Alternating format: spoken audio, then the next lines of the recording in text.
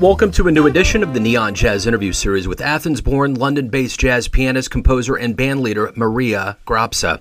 She enthusiastically reached out and spoke with the show about her new and debut 2023 CD called Life, coming out on November 3rd via Musical Dojo Records, featuring an all-star cast of UK's rising musicians.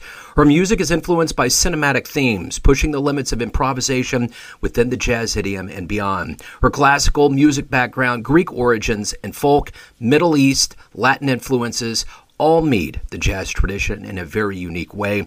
We cover this project, her history, and so much more. Enjoy. All right, Maria, it's great to meet you. Thank you for reaching out to the show. And I want to begin our conversation before we get into your debut album by asking how you survived the last 3.5 years with COVID. How did you get through that time period as a musician, and how did it change you? Some people even have relatives that they lost it. I've been lucky not having immediate people in my environment to actually lose them from life. So I've been lucky in that way, but it's been mentally challenging from my perspective. It's been really hard to adjust and then keep up the measures and then stay in and then keep being creative. Really, I mean, it depends how you experienced it and where you were, but too many lockdowns they made you go crazy. The first lockdown was great. Yeah. We all had time to do things and exercise and write music, but then it kept coming up, and yep. Personally, it brought me down at some point. I was like quite depressed around the second one. Yeah, it was. So it took very long. Yeah, it was too much, but it has to feel good to have your debut coming out now. The world's waking up. So, how does it feel to have this album coming out? It feels great. It's been, well, you probably have heard this from other musicians, but when an album comes out, you almost over it in a sense, because it takes so long to come out, and you've written the music almost 2 years ago. You played it for a year or so, and you kind of moved on from it, but then your album is out. Your album is out, and I mean, I'm just being honest. I love the music. I'm loving the music, and I'm very attached to it, and I still find ways to play it and keep it interesting, and I love it. I love it, and my band loves it, and we're having a great time when we play. But it's kind of the case as I discuss it with other musicians, because it takes so long to record, to mix, to master, to get it out, to prepare. So by the time it's out, you kind of want to write the next thing. Yeah, I get it. And I always actually ask that question. It's like, at this point now, you're already moved on to the next place. You know, we're just dealing with what you've been living for this whole time. So, but the thing about this album that's unique is it's your debut. It's your initial shout out into the jazz world. So was there any pressure? What's your general feeling about that? Yes, there was pressure. I mean, there's always pressure with music, unfortunately. Especially, I mean, we tend to be quite strict with ourselves, musicians, and it takes a lot of effort and years to learn how to undo that. Yeah. No, this album is very special to me. It kind of captures the journey I've been having through jazz and music. I mean, especially jazz, because jazz is a thing that's been going on for the last 7, 8, 9 years for me. I grew up with classical music and Greek music, so I just got introduced into obviously rock as a teenager and blues. So one thing led to another, and then all of a sudden in my 20s I was into jazz.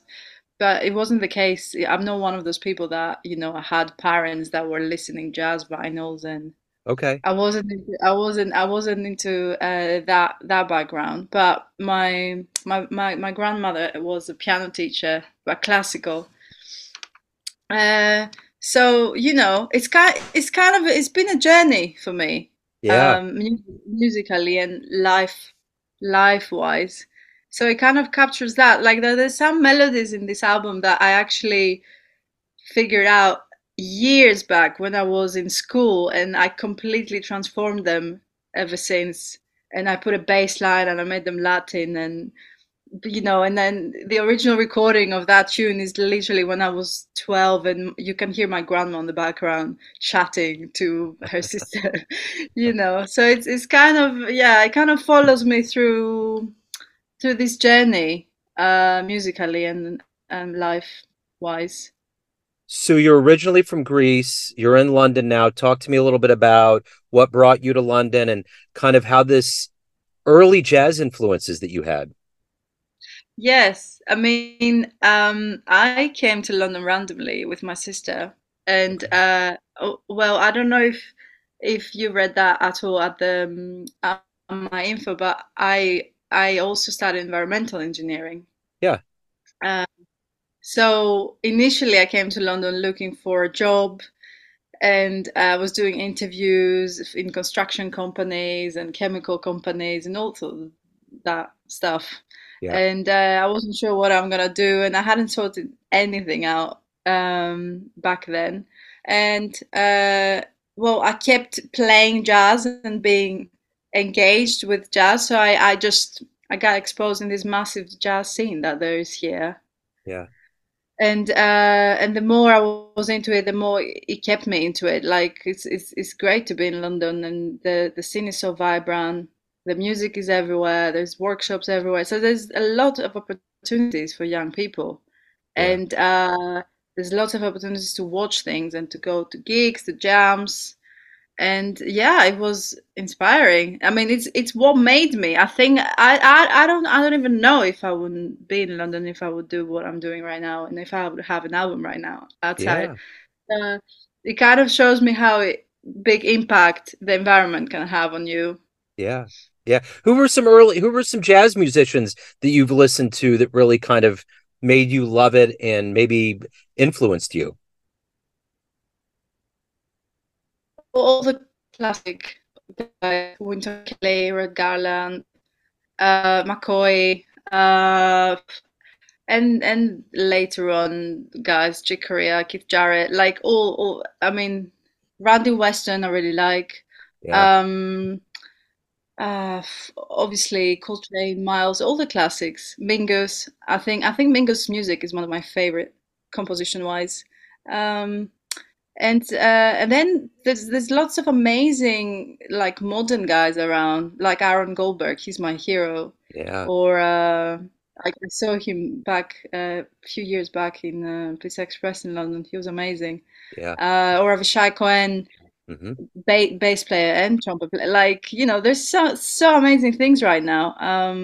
And yeah, um, I just I think music is like, I mean, I love jazz, but sometimes I just, I might listen to something completely random and it Hmm. will impact me. I think jazz is about improvisation, and it kind of it expands so much, and you see from very like classic straight ahead things to very modern things, but they all have a kind of a thread going on, which is the improvising, which I love. Yeah. Um, but I would say I like everything. I like all sorts of jazz and all sorts of music if it's good, Yeah. you know. Yeah. What was the Um, what was the first live show you saw in London? oh, good question. Like a proper gig Yeah, like one that blew you away. thing. It was Ahmad Jamal at Royal Albert Hall. Wow. It was amazing. Like Yeah. when he was using the keyboard, it was something I've never seen before. Like Yeah. he uses the whole range from the very bottom note to the very top note. No one else is doing that in such an amazing Wow. way. Wow. He's like he's all over the place, and I mean it's the main thing that drew me. Yeah. Uh, but obviously, in general, his playing and the whole gig was amazing. It was at Yeah. Queen Elizabeth Hall, South Bank, London, not Royal Albert Hall. It was great. Yeah. So I always heard that show that Charlie Parker did with Dizzy Gillespie in Royal Hall. No one really attended it because there was a big boxing match. So people reference that in jazz as one of the biggest shows ever. but there was a boxing match that was going on and no one went to it. I couldn't imagine, you know, it's wild. Easy. So No, let me that's ask you wild. I didn't this. know that. I thought Yeah. people was playing boxing. Yeah. It's weird how history unfolds and all. In fact, I got it real quick here. It's funny you mentioned Ahmad Jamal. I got this in the mail the other day. This is it's called Emerald City Nights. It may be because the background. There we go. No, And it was the sessions in 66 to 68 at the Penthouse in Seattle. And it's like really like cool. I mean, it's like full of like all the original posters and art and just like it's totally like it's awesome, and right. it's just Look. so when you said that, I was thinking about I've been listening to him live back in his heyday, and it's really cool. So Ah, he's the boss. He's everything. yeah, yeah, he is amazing. So Like So the he's thing amazing. about being a musician is there's all these layers that go into it. You get to perform live, you get to record music, you get to do all these things. But what do you like the best about it? What's the favorite part about being a professional musician? Definitely gigging. Definitely gigging is the most fun, I think. Yeah, Recording is hard. Recording can be hard because ex- especially when you improvise because everything is on the moment and it's really like really hard to capture that in one take yeah, or and then do another take. A second take will be completely different. So we all, I mean, I don't know, the way I discussed it with other musicians, we all know it's kind of just a picture and you shouldn't pay too much attention to it, that it's a nice like way for you to remember the moment. yeah, But there's always going to be good and bad moments when you're playing, and I think gigging and communicating with the audience and the musicians at the same time, I think is the most fulfilling thing. There's something quite magical happening at the moment. yeah, Um, I mean, think about it. If you treat the recording as a gig, you again have magical moments because they're on the moment. Just being on the moment, I think, from a meditational kind of view and music yeah, kind of view, is the best thing about this kind of job. I think like having the privilege of doing something for work that really encourages that being on the moment yeah, is great. The more you do it, I think the more you stay young at heart and at mind. I think for me that's the most important thing, because the more reality and the world we're living in is crazy. If you yeah. keep stressing, you keep thinking the past, the future, you never on now. So those magical moments that you're on the now, I really appreciate them, and I think that's what music. I think why that's why I really appreciate music the most. Yeah, that's very well said. So why do you love jazz? Well, apart of the tradition and the language and just being amazing, really cool, and apart what we just discussed about being on the now with improvising, I don't know. It's hard. It's a hard question actually. What? Because it swings. Because it's like, it makes you move. Taking it down to the basics, it's not everything makes you move. It's important. Makes your heart bounce. I don't know. You know what's funny about you saying that? And I almost said it, but we got sidetracked. Randy Weston was one of those first interviews that I ever had that like it took me to a higher level. Like Randy is like a guy that doesn't operate on a regular human level. He is so spiritual and so amazing that everything he says is quotable. So at one point, because he went to Africa a lot, he always did pilgrimages. He was the one that explained what jazz is to me in the best possible way. And this is what he said. He said one time when he went to Africa, he saw everything there swings, the elephant tails, the leaves on the trees, everything swings. He said, that's why this music swings. It comes from a place where everything swings.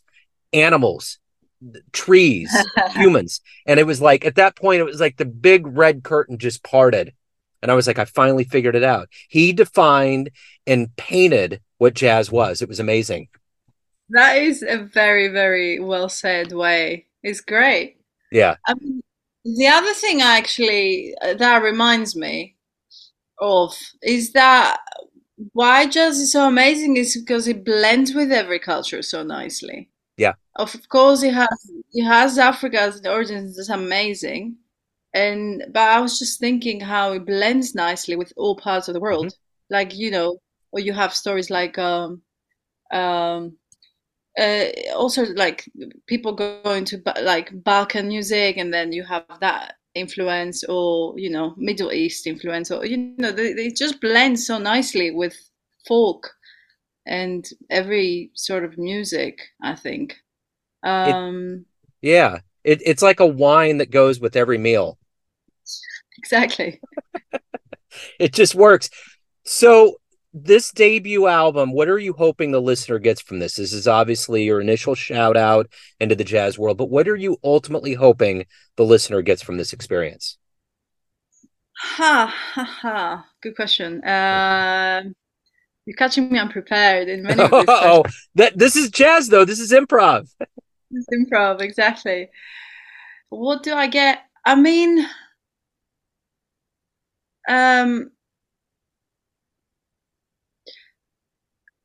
I don't. I'm gonna try to transfer this feeling that I get when music gets me. It's like, um, you know, it's like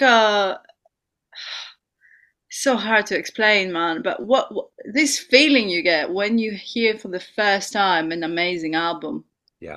or an amazing artist. Like Yeah. it can be from Calexico to Mingus. Like I just still remember those moments that I heard some specific things and I was blown away, and it was like my whole mind and day and world changed. So like, oh wow, is that possible? Is Yeah. that and I'm not saying no, I'm not actually, I'm too humble to say I want people to feel this way with my Right. album. I'm just saying that's why I write music.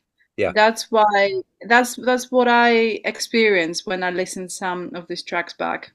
Yeah. I I feel nostalgic in some cases. I feel inspired in some other cases. I feel excited in some other cases. I just feel a lot. Yeah. I think I think ultimately I just want, people to get the vibe and enjoy and feel Yeah. whatever they want to feel, because every piece of music kind of awakens like different things to different people, different feelings. So Yeah. I don't know. I'm a person. I'm a woman as well. So I don't know if that's a woman thing.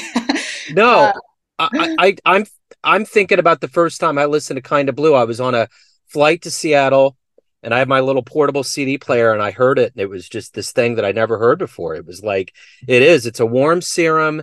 It's the you first know the shot of feeling. whiskey. It just Yeah. warms you up.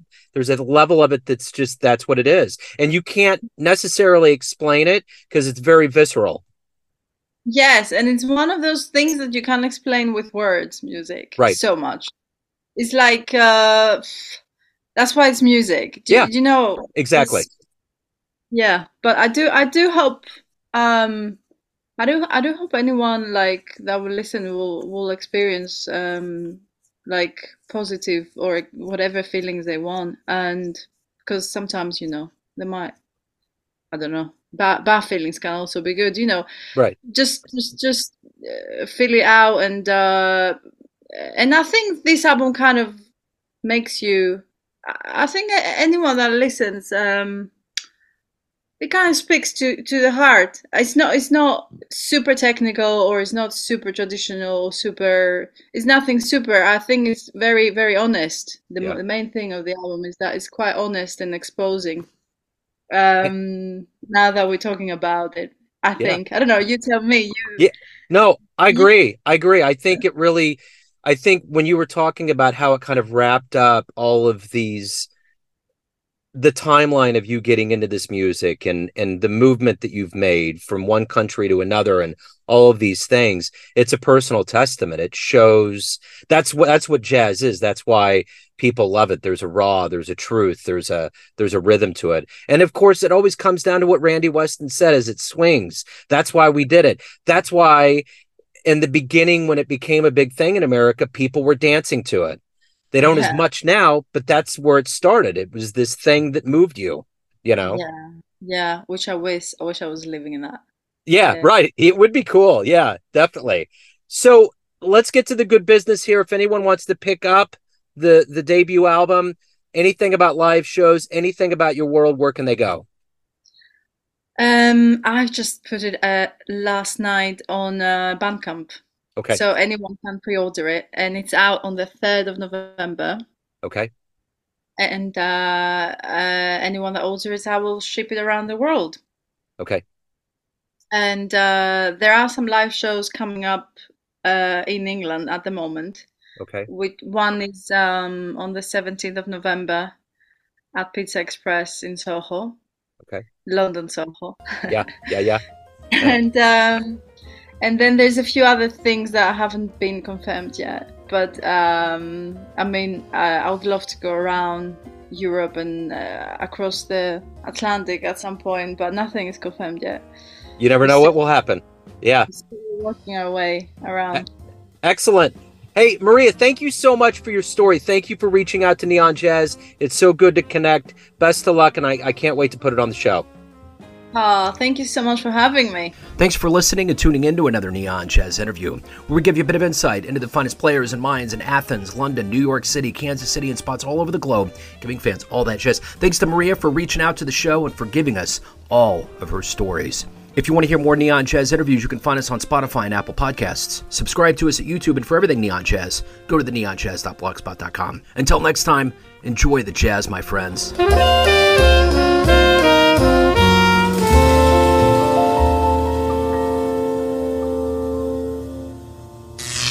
Neon Jazz.